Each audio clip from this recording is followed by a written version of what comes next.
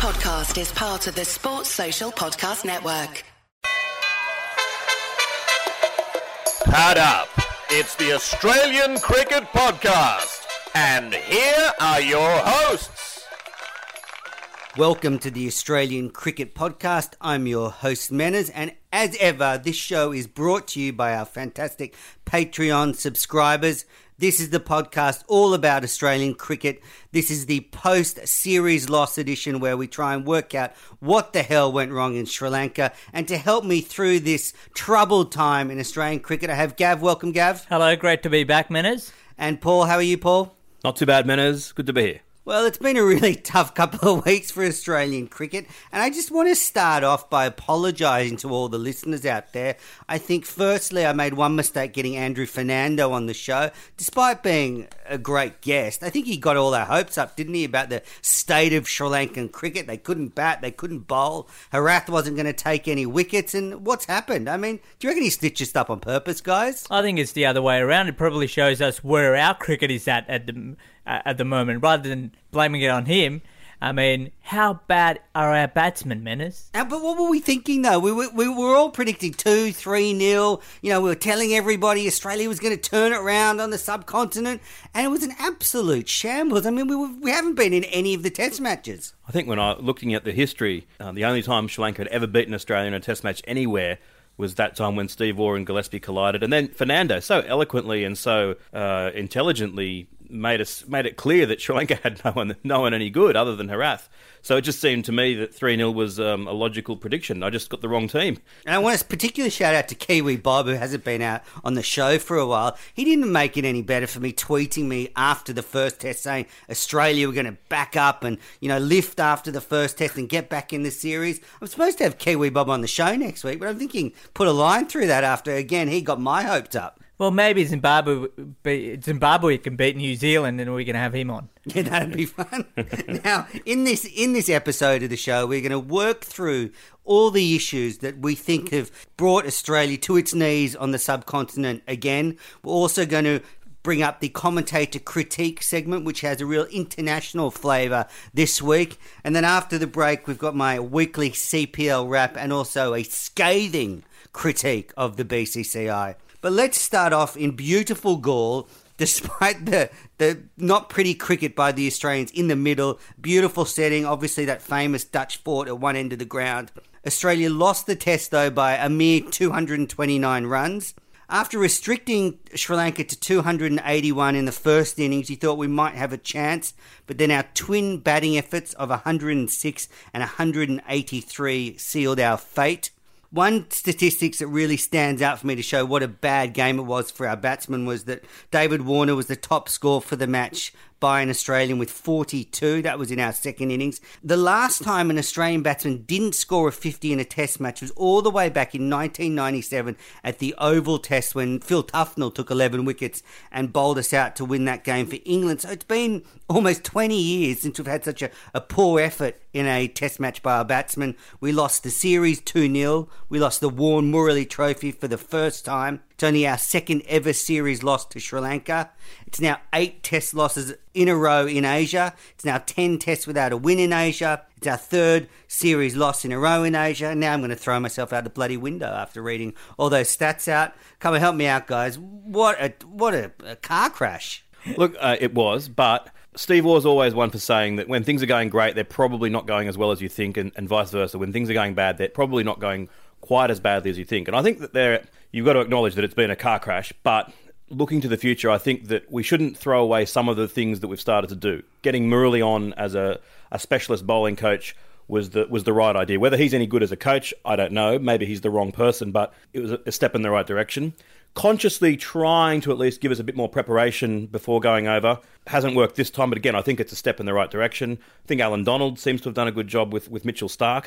And again, not to take anything away from things, but if you said, right, imagine O'Keefe didn't get injured in that first test, and imagine that Mendes didn't play the innings of his life, maybe we would have won that. It would have been 1-1 now, and it wouldn't have been the end of the world. Now, I'm not saying that all these ifs and buts. Yeah, but my counter to that is, Paul, a year ago we were in England getting hammered, collapsing in monumental fashion in difficult conditions, and a year later nothing has changed. And I mean, I think in this test match in Gaul, after the first innings, when Warner was out on that first afternoon, just before stumps, I think then it started to show that Australia, things were going badly and this test match wasn't going to go away because, I mean, we just didn't look comfortable out there. It was more the dismissal of Steve Smith next morning because, look, in middle of the pitch, it was just perfectly fine to bat on. It just, a couple of rough patches, but it was a track that Steve Smith, given his record and his reputation of spin bowling, the minute he was dismissed on that second morning, it sort of raised the alarm bells that we're really going to struggle in this test match. Going back to what Paul said, I don't know about Murali being a consultant. I mean, this guy's a freak. Do all these great players make great coaches? I don't know. I don't think so. I reckon you need to get someone. But despite all this help, it hasn't done anything. No, but Gav makes a really good point. Murali may be the wrong person, yeah, but it's a step in the right direction to at least get someone like that. He's right. Sometimes you want someone who eked the most out of their talent rather than an absolute prodigy as the coach, because they're the ones who can maybe put things in terms that are actually useful. But I think that the big problem is our bowling, that our batting is always going to struggle against bowlers that are very, very good in Sri Lankan conditions. We just have no one in return who can return serve. Well, we're going to get to that. I just want to start off with the timing of the contract extension for Darren Lehmann. Now, if you missed it in the news last week, Darren Lehmann's contract has been extended now to 2019 as the Australian head coach, which means he will try and defend the World Cup. He will have one more tilt at a tour of England to win in England. But I question the timing of extending his contract, mid-tour, and the fact that he doesn't seem to be getting results overseas. He's a good coach. He keeps the guys relaxed. He's good in home conditions when things are going well. But we've struggled in England last year. We're struggling again now.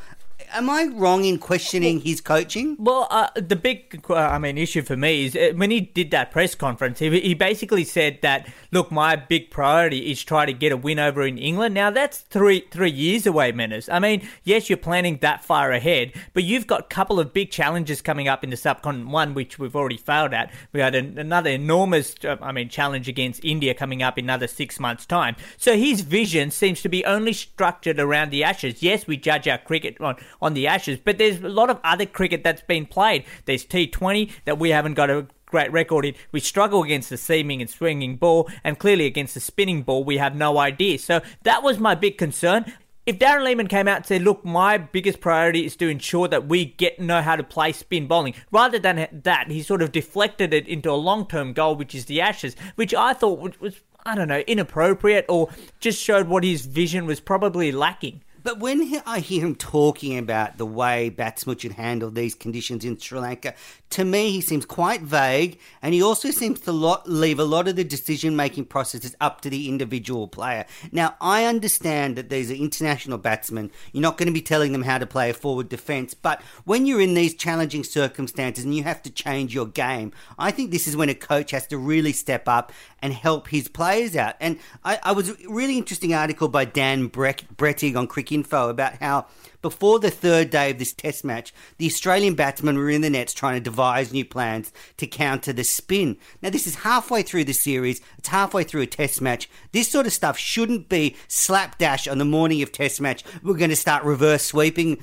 today, for example. And I think Darren Lehmann has to take the blame for that. I think that the blame has to still be our inadequate preparation. Now, we talked about how we've done a little bit better preparing than in the past, but we still played one first-class game in the lead up to this. And I had a look back at that match where everything looked rosy. Australia got plenty of runs. We absolutely crushed the opposition. In that game, we faced nothing. We faced 3 spin bowlers only, all of whom were... one of them was a batting all-rounder who took 5 wickets.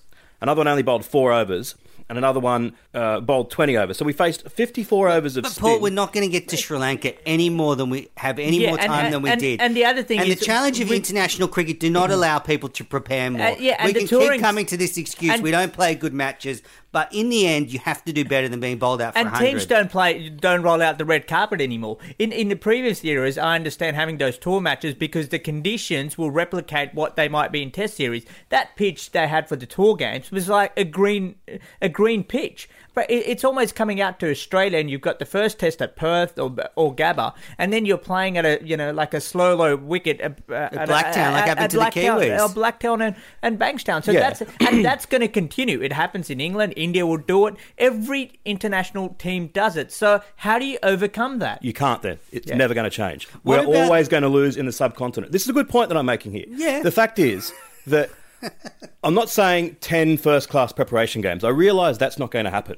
But when you're up against, in the test side, their 4 spinners, first-class averages are 22, 22, 23 and 25. Mate, Joe Burns was in India for 2 weeks. No, let me playing finish. spin, and then he exactly. played some of the worst dismissals. And then in the tour game, we played part-timers only. We need to at least say to Sri Lanka or someone, we will do better when you come out here. We won't put you on a dodgy pitch at Blacktown. We'll give you something better. We needed to have something in that first tour game. It was interesting what Darren Lehman said. Let me just jump in here. But Darren Lehman did say in the last week that there's been a vast disparity between the way the Aussie batsmen have played in the nets and the way they've played in the test match, and that they've lost their cool in the middle. So going back to Darren Lehman, I just want to ask you guys, if we're dividing up a blame pie, how much do we give to Darren Lehman? You know, taking away the preparation and the players, how much does this defeat sit on his plate? I think it's about percentage. I think 50-50. I mean, it's still up to the batsman. The issue you can't teach a guy how to do a front foot defence. But if you last week especially, I've gone and looked at some videos of how the subcontinent batsmen do front foot defence against spinners, and you compare that to likes of Steve Smith and David Warner, and they're completely off the ball minutes. Their front knee's not bent. I'm no technical expert about all these things, but they teach you. I've spoken to a few subcontinent coaches in the last week to understand what they're doing wrong, sent them photos of what's wrong, and they said clearly our batsmen don't crouch, they don't come over their front leg, which is the secrets they say we teach kids in the subcontinent who are 9, 10, 11, 12 years old. So clearly there's something technical that's lacking in that game. Now, modern day coaching is a lot about a player should work on that, stick to his strengths. But clearly, when we're losing, 18 test matches, there is some technical deficiency there that needs to be overcome by, a professional or a coach, or I'm not sure what the solution is. But you give Lehman 50% of the blame. How about you, Paul? 5%. I think that the fact is that we just don't have the players to do it. I mean, we've got Nathan Lyon, who averages close to 40 in first-class cricket, who never succeeds in the subcontinent. We had O'Keefe, who got injured, and our replacement spinner was someone that no one had heard of until a few weeks before. How can we possibly expect to match their spinners when we've got that? The best coach in the world couldn't help them. Now, I've got a question for you. Now, let's move on from Darren Lehman, and I want to lay some blame at Cricket Australia's feet here. Now, you talked about the replacement spinner, John Holland. Now, I asked you guys, it was very clear months ago that we were going to be playing 2 spinners in Sri Lanka and we were going to have to play in spin conditions. Why then, when we go to Sri Lanka, did we only take 2 spinners and have no backup spinner if there was an injury? Should the Australian cricket team be in a position where they are sending an SOS to Australia to get a spinner over to play in a test match with no preparation, no net bowling, no time to acclimatise? Cricket Australia has millions of dollars. Surely if you're going to play 2 spinners, you have 3 spinners on tour. If someone gets injured, you can even have the spinners vying for a spot. For example, if you wanted to make a change for this upcoming test match, you have someone waiting in the wings. Now, for this last test match, John Holland was absolutely dropped in a real sticky situation. First test match, no time to acclimatise, and I think Cricket Australia has to take a big part of the blame for that. 100% agree on this one. For a start, we shouldn't have been going to Sri Lanka with 2 spin bowlers anyway. I mean, we played an intra-squad game, and Holland wasn't even there before the tour.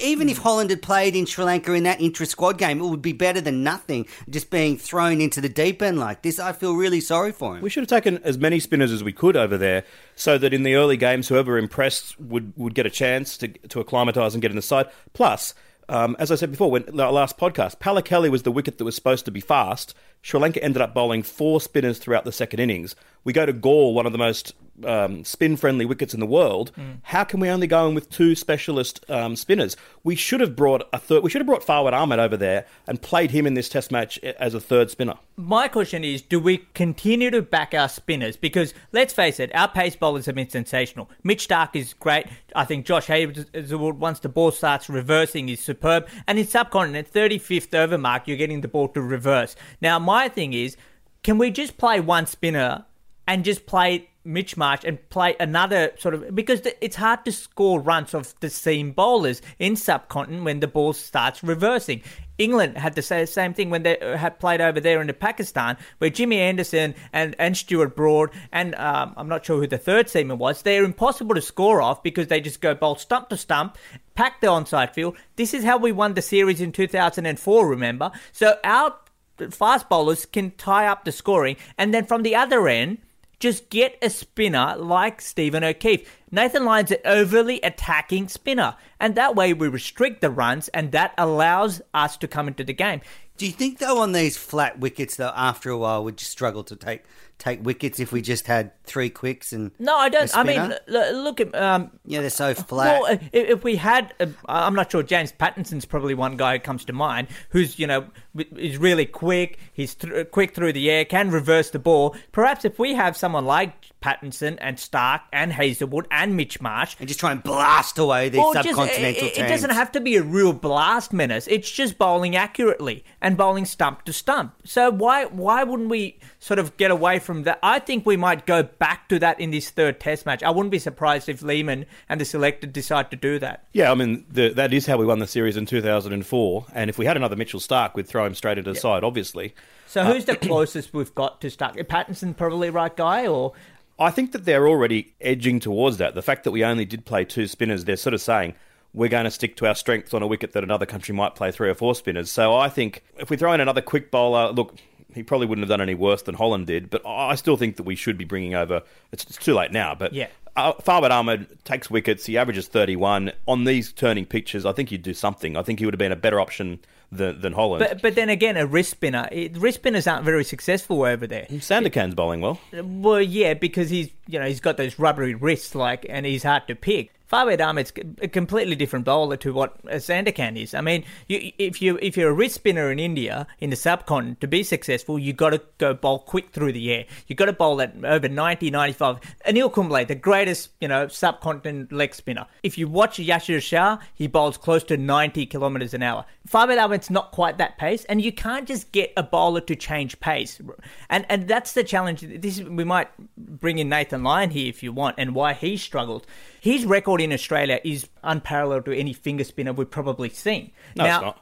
He's taken the most wickets, but he's not the best. In the last 25 years, who's the best finger spinner who's come to Australia? Colin Miller. To Australia. Oh, sorry, who's come to Australia? Murali. Well, he's not really a finger spinner, he's more the wrist spinner. So let's cut to the chase. What you're talking about, and Lyon's been talking about this, especially in the last 24 hours, is he bowls a lot of top spin on Australian wickets and he beats the batsman in flight, bounce and dip. Whereas when you get to the subcontinent, you need side spin, you need underspin, where you come right under the ball and get the ball to vary its spin and bounce off the wicket. Now, Lyon hasn't been able to adapt to these conditions in this tour. And, Darren Lehmann and Steve Smith both called him out in the press conference saying he hasn't bowled well. Was that justified, considering you think it was? Because he's never bowled well in these conditions. He bowled in the warm-up game. He took none for 72 off 12 overs. He was ineffective in the first and the second tests. He was ineffective when we played Pakistan in the UAE last time round. I think he needs to be dropped. But should he be called out, though? When you've just been smashed, your batsmen haven't given you any run support. I just think it maybe was a bit unfair, despite definitely having some merit to what was said. I think calling someone with 200 test wickets over 50 test matches when you've just, the batsmen have let you down so much. Call out Joe Burns. Call out Usman Khawaja. Yeah, but as I've mentioned in the past, the one thing I'm going to, sort of back Nathan Lyon about is in all those test matches, he's never had to, bowl. There's a lot of emotion in the show. When Australia has posted around 450. I looked at stats. The biggest one was about 370 in Chennai back then in 2013. 4 years ago, Nathan Lyon was a different bowler. Look, we lost both of the tosses. I'm not blaming Nathan.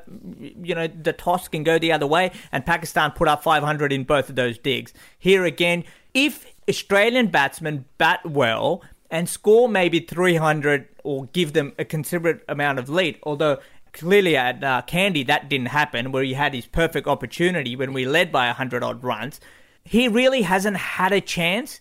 But that's not saying the way that his style of bowling is clearly not suited. He has to have more variation. Could he be dropped for the next test? Oh, look, I was being flippant about that. He won't be dropped, and he shouldn't be dropped. But I agree with Gav. If he got to bowl against the Australian batsman, and if he got to bowl with a big first innings score, and in both matches, to be fair to him, Australia has batted second, so he hasn't had the opportunity to bowl in the fourth innings. All those things would mitigate the performance to a degree, but I still don't think he's at the class of the four Sri Lankan spinners, and I think that's still where our number one problem is, that we haven't got any weapons in return, other than Stark. And going back to the previous point I was saying, that no finger spinner has come across to Australia and succeeded in the last 25, 30 years. So clearly, their style of finger spin bowling doesn't work on our pitches. And it's the same, and Nathan Lyon is successful here, and Nathan Lyon's style doesn't suit those pitches over there. It's the same thing when subcontinent bowlers come over here, because they're not tall and broad and don't hit the bat as hard as our bowlers, they don't get the bounce that our bowlers do over here. It's a similar kind of thing. Perhaps it's in the genetics. I mean, Ricky Ponting wrote about how subcontinent batsmen get to the pitch and then use their wrist to maneuver the ball. Now, to flick your wrist like that, to have those rubbery wrists, that doesn't come natural, because at the end of the day... Years of training. It's years of training. Or physically, we're incapable of doing that because we're sort of, our wrists are quite broad and all that stuff. Little things like that make a huge difference. Well, all of this seems to highlight the fact that I think we rely too much on Stephen O'Keefe, because he talked about all this for the last year, preparing for this tour in the manner we've talked about: undercut, side spin, getting lower when you let the ball go, and they say that might have contributed to his hamstring injury. So as I said, the selectors got it wrong, having O'Keefe there as being all our hopes on him and not having a backup plan. Holland should have been there building up. Now I want to focus on the batsmen, because there's been a lot of talk about, should we concentrate on picking specialist batsmen for these tours that thrive against spin bowling? And we all know that there are some batsmen in Australia that do play spin better than others. Would we, for example, say drop Khawaja or Burns for this tour, despite the fact that they've had a very successful run at Test cricket, and bring in someone that's a specialist in these conditions? But what's classified as a successful batsman? Warner and Smith are our best batsmen. Well, you wouldn't drop them. Well, but I'm saying Burns, Khawaja, they've had question marks about the way they play spin coming into this series. But is there despite their centuries over the summer at Test cricket, you go, all right, we'll bring in Peter Hanscom, who's a great player. Is there of spin. still a question mark, do you think, Paul, about the way Smith plays spin bowling in those conditions? No, I think Warner and Smith have done really well, because I think that these Sri Lankan bowlers in their conditions are very, very hard to play.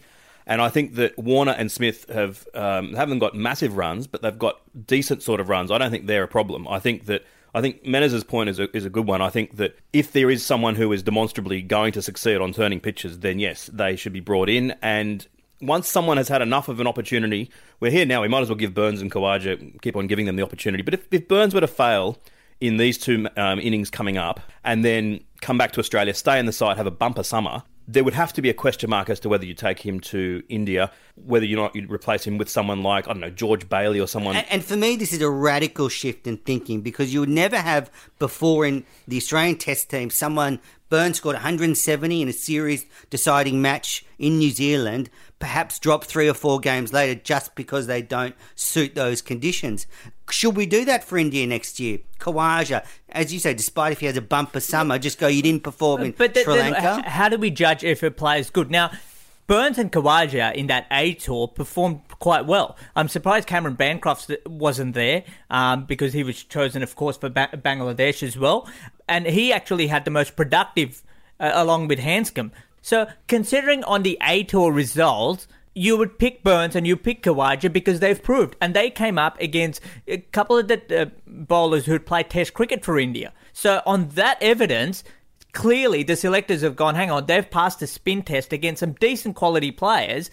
So that's probably... But moving forward now, as Paul said, next year in India, do we go take a different approach? You wouldn't do it lightly. And I'm not saying that you would definitely do it. But if there was... And you may well bring in someone like Hanscom and he'd go over there and fail just as badly. So you'd have to be very... you have to be confident. But I suppose there would come a point at which you'd say... And there is one precedent, Menners, that's Doug Walters, that he was renowned as not being all that good in England. And ahead of the 1981 tour, Dougie topped the averages in the Australian summer of 80-81. Sensationally was dropped for the 81 tour of England. And, I just wanted to give a shout out to that. I think it's still the wrong decision 36 years later. Now let's focus in on the Australian approach to batting. Well, for a start, the batting coach, Stuart Law, who's been hired for just this tour, has been thrown under the bus. He'll never get another Guernsey for Australia after this performance. I feel sorry for him in a sense. Blewett is the full-time batting coach, so he's the one with the responsibility to handle this when he comes back into the position. But even then, Lehman and Smith were very guarded about the way they see the position as batting coach, so that's certainly something that could change. But I think the whole approach has been really mystifying. I talked about reverse sweeps being the latest plan mid-test match. I want to ask you guys, should reverse sweep ever be a genuine tactic in Test cricket as a way of scoring like big runs? It can. Yeah, I think so. Definitely. I mean, you saw Angelo Matthews pull it out when Sri Lanka were 3 for 70 in the first innings. He saw Nathan Lyon. Again, it goes back. He knows Nathan Lyon is not going to get a ball that's going to drift away. Doesn't have the Dooster or But should we be doing it? Should Adam Voge just be no, 36 going out there going, be... I'm just going to start reverse sweeping? No, but if you see a plan, if you can execute it... Displays muddled thinking, Gav. Yeah, I don't know. It's still there. I think good players can execute it and play it, but they should know when to play it. And I don't think our batsmen know when to play it. Now, let's go through some of the dismissals in this Test match. Joe Burns, in the first over, in the first innings, pulled a rank long hop to mid-wicket. In the first over of the second innings, he advanced down the pitch and drove the ball straight to short cover. Khawaja just left the ball on the stumps. Voges was out reverse sweeping. It was just overcomplicated, muddled thinking by the Australian batsmen. And I have a theory that when you're the touring side, when you're batting, you have to work a lot harder to get ahead in the game. You're in foreign conditions. I don't think the Australians have been patient enough. They haven't been willing to work really hard for 1 or 2 sessions and maybe score 60, 70 runs in a session. Dig in. I'm not saying put every shot away. That's not the way to play either. But you've got to be more patient. And Australia seems to be like this kill or be killed attitude, and it's completely backfired. Yeah, it's a hard one because if they'd been prodding and poking and had been getting out, would be saying the opposite. I think that I don't mind the aggressive attitude because a 40 on these wickets can sometimes be worth a century. But it's just not measured. That's my point, Paul. I don't mind an aggressive attitude, a positive mindset, but it hasn't been a measured approach. When touring teams that come to Australia do well, they work really hard in the first couple of sessions of the day to wear our bowlers out, get on top, and then they make hay later on in the matches or the days. And Australia just haven't worked themselves into those positions. No. And I go right back to the first test when Steve Smith, on that second morning, just charged Harath, irresponsibly got out when the series and the match was there to be set up. And I just don't think we've knuckled down. Well, it's same in this second test match as well. I mean, he was such a vital cog in that second morning, and he's already hit a fluent drive, and he's gone back to Herath. He's misread the length, which is the big problem with the Australian batsmen. They cannot read a spinner's length. And this whole talk about the ball turning and sometimes not turning, like, oh, we've never seen a spin bowler before. Like, spin bowlers have never done this before. This has been going on for years, century. I read a very interesting article the other day, Menners, which, to your point, I think is something that we could adopt, and that is Ashley Mallett, former Australian straight breaker, but he wrote well saying that the Australians charged down the wicket with the attempt to get the ball on the half volley or even a little bit short of the half volley to loft it. Why not, when you go down the wicket, have the intention of getting the ball on the full, not necessarily trying to hit it for 4, get the ball on the full, meet it with a straight bat and place it for 2 or 3. If you're then beaten in flight, then you're most likely then to get it on the half volley. I think that could be a middle ground, a measured way of saying we're not going to just prod and prod and prod and prod, but we're also not going to take the Burns approach of trying to slaughter every bowler. A little bit like what Voges did in the first test match. Take the singles when on offer, but advance down and hit it for a couple rather than trying to and get it on the full. And that's what Ricky Ponting sort of alluded to as well. But look, there's plenty of issues. I've got a stat here to display how bad the second day was of this test match for batsmen. 21 wickets fell on the second day. It's the second highest ever in a test in Asia and the 11th highest overall. The one that I think we all remember is in 2011, 23 wickets fell in a day when Australia capitulated there. I would say the most disappointing batsman in this series so far has been Khawaja. I knew you'd say that. And the fact that he got out twice on the second day, it was pretty bad. That's a bad day. I've got out twice in a day before. It's not a good feeling. You can't be angry at him for being too aggressive in the second innings. That's for sure.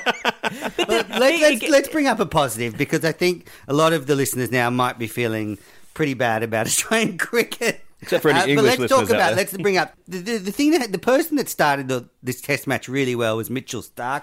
Took a wicket off the first ball of the test match. The first time an Australian's done that since 1999 in Kandy when McGrath did it. And I would love to have seen it, actually, but Fox Sports has had a worse test match than the batsmen because they missed the beginning of the test match to show not just the end of the CPL, but the celebration. So while Mitchell Starc was taking that first wicket, we were watching the Guyana Amazon Warriors celebrate their win.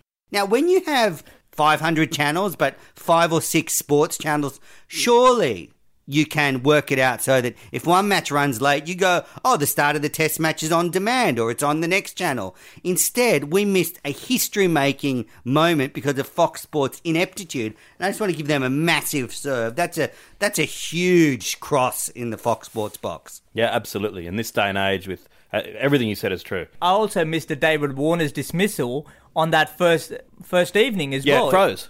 Yeah, there you go. You guys lost the beginning end. It didn't freeze for me here. A couple of other oddities in the coverage that have been going on. Firstly, I feel sorry for Dilruwan Pereira being interviewed before the second or third day when he doesn't really speak English. I thought that was a bit of a stitch up, getting him to do an interview in English when he doesn't speak English.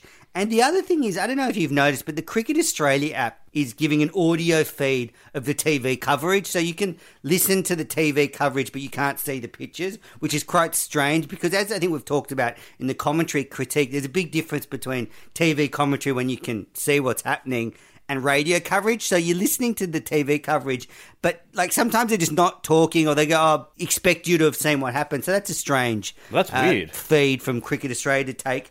And the other thing about that feed is I don't think they realise when it's on and off, because I turned it on the other day by accident, like half an hour or an hour before the game started, and it was on, and they were just, like, there was just some mic, like they were doing sound checks and pre-recorded interviews, and there was all sorts of things. Music was coming through, so it was a little bit strange. That's what I always love when that, because you feel like you could hear something amazing that, one of the commentators saying something, something totally illicit or something like Ian Chappell. Oh, yeah, Ian Chappell. Dropping a clanger in. The other thing that happened in this last test match, and I wonder if opposition broadcasters do it on purpose when the Australians start to get in trouble. They seem to leave the stump mics on when Australia's in trouble, and we heard a few clangers from the Australians. I'm thinking of releasing a new podcast where we just take snippets of the stump mic and just make a new show from that. I found out what did Gary Lyon say to one of the Sri Lankans? Oh, you can't play overseas. I'm like, God, this is a New South God, Wales. Really don't say that. It's a New South Wales podcast. Can we call him Nathan Lyon and not his nickname Gary Lyon? Gary please? Lyon, yeah, but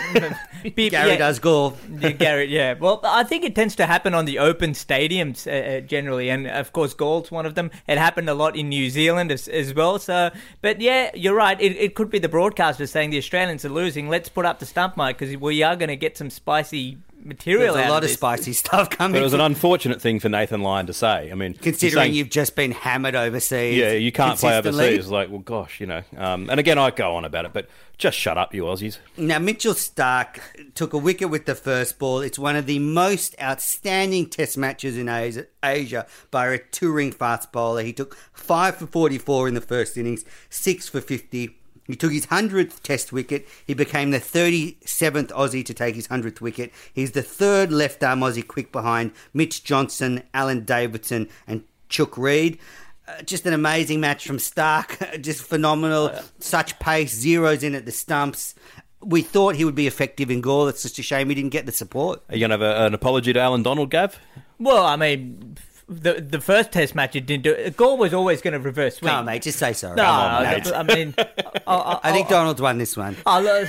look, hey, Gaul was always going to reverse swing because it's a dry pitch. No, here we go. He's backtracking very quickly. I mean, very quickly. Alan Donald. He'll be sleeping easy tonight, knowing that Gav's pulled off. I'm still not convinced about Alan Donald. I mean, Mitch Starc he's learned how to reverse swing the ball from a long time ago. It doesn't need Alan Donald to do it. But look, I think no doubt he's the world number one bowler at this stage by a country mile.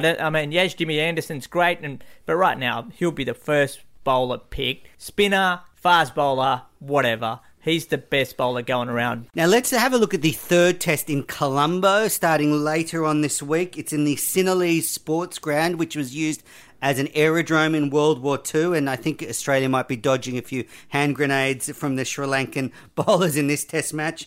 Justin Langer is the highest score by an Australian in this ground of 166 back in 2004. Australia had one of its most famous wins on the subcontinent in 1992 when Shane Warne arrived at international cricket, taking 3 for 11, backed up by Greg Matthews' 4 for 76, and Australia won a famous match by 16 runs when we were gone.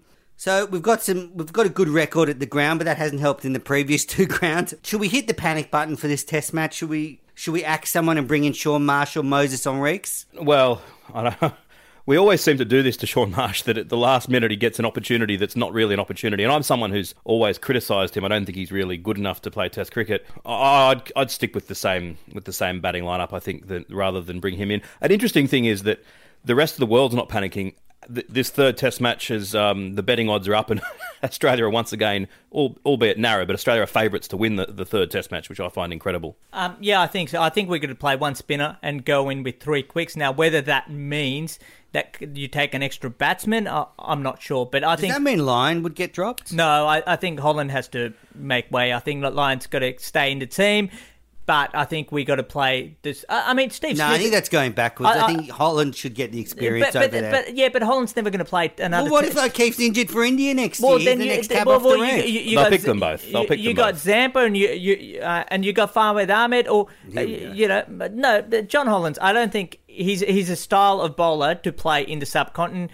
I think sadly his Test career could be over. Stupid question, but take it seriously. If your life was on the line, who would you want playing in this next Test match? Holland or Lehmann? Holland or Lehmann? Lehmann with his left arm spin. Holland. Have you seen Buff? He can barely get round the training paddock. I'd prefer Lehmann. But seriously, Moses Henriques to me would be a better option than Sean Marsh, for example, because Henriques has done well in the IPL. He can bowl those little dibbly-dobbly medium paces. But I think really if we change anything now, especially in the top 6, it would seem like a panic move. Khawaja deserves to be dropped. Burns probably deserves to be dropped. But 2 Test matches ago, they were scoring runs in New Zealand, so it's a tough one. Moses Henriques, full credit, he didn't have a bad 2013 series against India. It's just that they played on a Bunsen in the 4th Test, and they decided we got to bring in Glenn Maxwell and bring in an all-round spinner. So he was dropped. And Moses Henriques, surprisingly, has probably toured India more than any other Australian cricketer. Before the 2013 series, he'd already toured there 4 times. So he's a guy who knows those conditions. Why not play him? Mitch Marsh, leave Hazelwood, leave Mitch Starc there, of course. Drop Khawaja, move Smith up to 3, Voges 4, Jackson Bird and Marsh. Bring in Jackson Bird? Yeah, I'm not sure. So basically, we've hit the panic button on this podcast. Yeah, we have. We've changed the whole 11. I want Buff in there. I think overriding, though, the feeling for me is Australia needs to save face in this Test match. With the tour at India on the horizon, we need to show some progress because it seems like we're going backwards. And I think we may. I mean, if we win the toss and bat, we could end up getting 300 and set the game up. It's still eminently possible that we could come away with this only a 2-1 loss. Anyway, I'm predicting 3-0 to Sri Lanka. Anyone else going to predict anything different? I'm predicting rain. No, I think 3-0 as well, yeah, unfortunately. Well, listeners, I hope that little scathing assessment of the Australian tour with Sri Lanka has helped you work through some of the emotions that go through with the dramatic series loss. Now let's move on to the commentator critique segment. I just got a couple of notes before we get into it. We were talking about Brian Murgatroyd, I think, a couple of weeks ago. Yeah. And we weren't sure where he was from. We got a message that he's from South Wales. Yep. I think I said he's from the southwest of England, so I was close but wrong. And I was watching the Sky Sports coverage this week of the Pakistan-England test match, and I think had Bumble, Atherton, Holding all in the box at once and I found that it was a really sleepy coverage. You know, we talk about Channel 9 jazzing it up. Well, they seemed to go the other way. There was just really sort of nice pace to it. They were coming in with their insights when needed, but it wasn't too much. It's a really different style of coverage. Have you guys been watching that? I've watched a lot of it. It's a cricket purists coverage, which you can say as a cricket fan, it's much more enjoyable than Channel 9, what they produce. But if it was someone flicking through the channels who was only a semi-fan, you see Channel 9 screaming and shouting, it's probably more likely to hold your interest than the intelligent, sort of restrained way that the Sky guys go. Now, we have a very much an international flavour of commentators lined up for this week. Let's start off with David Lloyd. I think one of the very good commentators around because he has a real breadth of knowledge. He was a player, an umpire, a coach. Yep. He seems to have a real sort of knows about every facet of the game. Yeah, and he's got that humour about him, and his voice stands out as well. You need something like that. I think he's one of the best going around as well. Yeah, wonderful commentator. I love listening to him, and I love that he bothers to commentate on his second favourite sport because he clearly likes football more. He does spin a good yarn, though. He's one of those commentators that can kind of carry half an hour, that can drive things moving forward, and the others sort of sit along with him. When he was with Michael Holding the other day, I think Mr. Smooth was just there sort of adding comments to what Lloyd was saying, but not really getting into it too much. So I think Lloyd's one of the best. Now Absolutely. Let's move on to Michael Holding, the famous West Indian commentator who spent so many summers in Australia when I was growing up commentating, and he was such a scary fast bowler, but such a smooth, gentle commentator, but very opinionated when it comes to West Indies cricket. I love him. I love the fact that he is smooth and relaxed and seems like a really nice guy, but he packs a punch, and if something needs to be said, he says it. I don't know why West Indies cricket don't have him as their coach or something. He should be involved in their setup. Well, when you get paid a lot more at Sky, mate. You Absolutely, yeah. So, I know why he doesn't want to be involved. But Whispering Death, he's terrific. I think Asia's just started to catch up. I think he's just become a little bit old style. It was very intriguing when he started off at Sky, but I think he repeats almost the same. We know his opinions, we know his thoughts, and it's the same thing over and over again now. I'm happy with that. Bring it on. And he looks about 50. He looks fantastic. He's not an evolving commentator, I agree with Gav, but again, very easy to listen to, very smooth. Now we've got the Pakistani expert that's been at Sky Sports this summer, the man with one of the great heads of hair in the commentary box, Ramiz Raja. I'm just going to start off by saying that when you see someone like Raja very briefly, like we don't have to hear him every summer, I don't mind him, but I can imagine if he was here every year, he would drive me mad. I really like him. I like Ramiz. I mean, his hair is absolutely fantastic, second only to Javagal Srinath in world cricket. But I think he's a really cool, interesting guy. I'd love to have a coffee with him one day if he's up for it. You, Ramiz, and James Brayshaw, would that be your go-to coffee?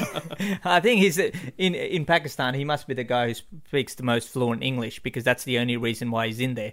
To be honest, I mean, I knew you'd have some. I could tell, Gav. Look, I mean, when you listen to him enough during the IPL, I mean, you got to have somebody else, somebody who provides a different insight. He doesn't give. I don't think he knows much about the roots of Pakistan cricket and what's going on in domestic scenes. There's other people out there. You read some of the journalists that they've got, and their level of information seems to outdo anything Ramiz has said over the past, 3 Test matches by far.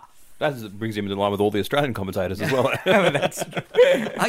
I'm a bit between you guys. I don't mind Ramiz, but I think, God, if you're hearing him every year, it would be a bit like Gav. You'd just be like, come on, give me more. Now let's move on to, and this I find a really interesting case, and we're shifting here now to the CPL commentary, because Mark Howard, the Australian Big Bash commentator, has been commentating in the CPL, and he's in a very small bunch of people that has never played international cricket. I'm not even sure where he's come from. I just know he was... No, I'm serious. He was all of a sudden he just appeared on the Big Bash. I'm sure That's exactly what I was thinking. Working for Channel 10 and TV. He used to do a lot of basketball as well, I think. But I actually really like his commentary. Yeah. I don't know if it would translate to the longer form of the game, but the T20 stuff, he's a very good commentator, and he uses the experts he's with really well. He's always probing the cricket he's with for information. I think it goes back, I think Paul was saying it in a couple of weeks or even 3 weeks ago, how if we have a special broadcaster who has never played cricket but knows a lot about the game, he can actually, as you said, probe the expert and get the most out of him. And it makes great listenership because they're not trying to outdo each other. They're one's trying to get the information from the other, and that actually makes it a lot more interesting, and we get a lot more knowledge. Yeah, and Channel 9, if you're listening, there are 3 podcasters here. Would be welcome to. Would be more than happy to help you out if you're interested. Yeah, so Howie gets a good rap from the Australian Cricket Podcast, and let's end it with probably one of the most ridiculous commentators going around world cricket, another T20 specialist, probably the first T20 specialist commentator, Danny Morrison. Oh, that's massive! Massive! What do we think of Danny? Because I have find him, when he's commentating, normally, he's good. But when he takes on this persona of going crazy in the crowd, and when he dresses up as a foreign cricketer or something, he's not a comedian, but he's a good commentator. But knowing Danny personally, Danny actually says, I have to do it. It's almost like a role that he has to play in that commentary box. So, because when he does, like he does stuff for ABC Radio, I've seen him do, when he does test matches, he's not that... That's what I'm saying. He's good when he does that. He's good, but... It's when he amps it up to like Danny Morrison times 10 that it gets annoying. But he's almost pressurised to do it, and you need to sort of have that for the T20 game. I'm not sure if that's within himself that brings out, or he's been directed to do that, or he's the best person to be able to do that. But didn't he dress up as like an Indian cricketer once, and he gets the turban on and he takes on this persona? I mean, it didn't work when Greg Ritchie did it, and it doesn't work when Danny Morrison does it. I think a lot of people in India surprisingly enjoyed it. I just find him boring. And I'm sure, I don't know him personally, Gav, and I suspect he's not a boring guy. But when all you've got is just sort of like hyping it up, it wears thin quite quickly. I think he should drop it. But not terrible, but not one of my favourite commentators. Well, I think that was a pretty good international assortment of commentators. I think we were fairly fair in our assessment this week. Now, if you want to get in touch with the Australian Cricket Podcast and give us your view on the commentators, we're on Gmail, AusCricketPod, AUSCricketPod@gmail.com. We're also on Twitter @AusCricketPod. You can find the show on Facebook as the Australian Cricket Podcast. Thank you very much to Prap, Ran and Julie for their excellent reviews on iTunes in the last week. And if you can go on iTunes and leave a review, it'd be much appreciated. It's really good to get that kind of feedback, and we really appreciate when we hear from the listeners. Oh, dear me. That is as plumb as you're likely to see ever. Welcome back to the Australian Cricket Podcast. That was Terry Alderman destroying England during the 89 Ashes. And the reason I played that was because I got a great photo on Twitter of Alan Border and Jeff Marsh going down George Street in Sydney after the 89 Ashes with a ticket tape parade. And I thought two things. Firstly, a young Jeff Marsh and Mitch Marsh look quite similar. And secondly, there's certainly not going to be a ticket tape parade for this touring side when they get back from Sri Lanka. Imagine if there was. What would they have to do in the third test to warrant one? That'd be amazing. Well, I think they'd be... I don't know what they'd have. Have to find an alternative to oil. They wouldn't be throwing tape at them. Maybe they get kids who bowl spin at some of our batsmen in front of under the Harbour Bridge or something like that. Now, before we end this show, I want to have a chat about the BCCI not supporting the two-tier test idea that was proposed by the ICC earlier this year. Now, the BCCI is against the two-tier test proposal because they think the smaller countries will lose out and the BCCI wants to take care of them. Isn't that nice of the BCCI? But I would call into question that reasoning. I don't think the BCCI are rejecting the two-tier test idea to look after countries like Sri Lanka and West Indies. I just don't think they want anyone interfering with the way they schedule cricket. Is that my read? Is that correct? Yeah, I think so. You're pretty much spot on. I mean, what the BCCI's argument is that we are sending teams across to Zimbabwe, we are sending teams to Sri Lanka, and because of that, those respective boards are getting money. Now, just because India come over there and beat them 5-0, does that really mean anything? Does that really develop the game? I don't think they think down those line of thought. Paul? They're clearly not telling the truth, because that altruistic argument is just nonsensical. I mean, if that were the case, why did they almost bankrupt West Indies cricket a couple of years ago when West Indies cricket on its knees pulled out of the Indian tour? They should have said, well, okay, we could try to really hold you for everything here, but we're instead going to try and work things through. Ultimately, it fixed up okay. But I think a general rule is if you want to know what the wrong way of doing things is, whatever the BCCI are advocating, you just think the opposite of that. And historically, you'd probably be proven correct. And it's in direct contrast to what the ICC is saying, that if the two-tier test idea goes ahead, that it will be underpinned by a very strong financial model. So the smaller countries will actually end up benefiting from this system because they will develop cricket, as Gav was saying, whereas the BCCI, they literally just want to be able to do what they want, when they want, with no reference to what the ICC directing. I think the clash is, if Zimbabwe is playing Ireland, it comes back to broadcasting. How much is the broadcaster going to pay for that series? I think that's the real concern that I don't have, but I think the BCCI and the ICC have to sort of overlook that, because all the thought process is clearly about earning the coin rather than thinking of development of Test cricket. Now, how they do that, clearly they're not, sitting down and thinking about those sort of directive. But as Paul clearly said, I mean, if BCCI is thinking it, it's going to happen.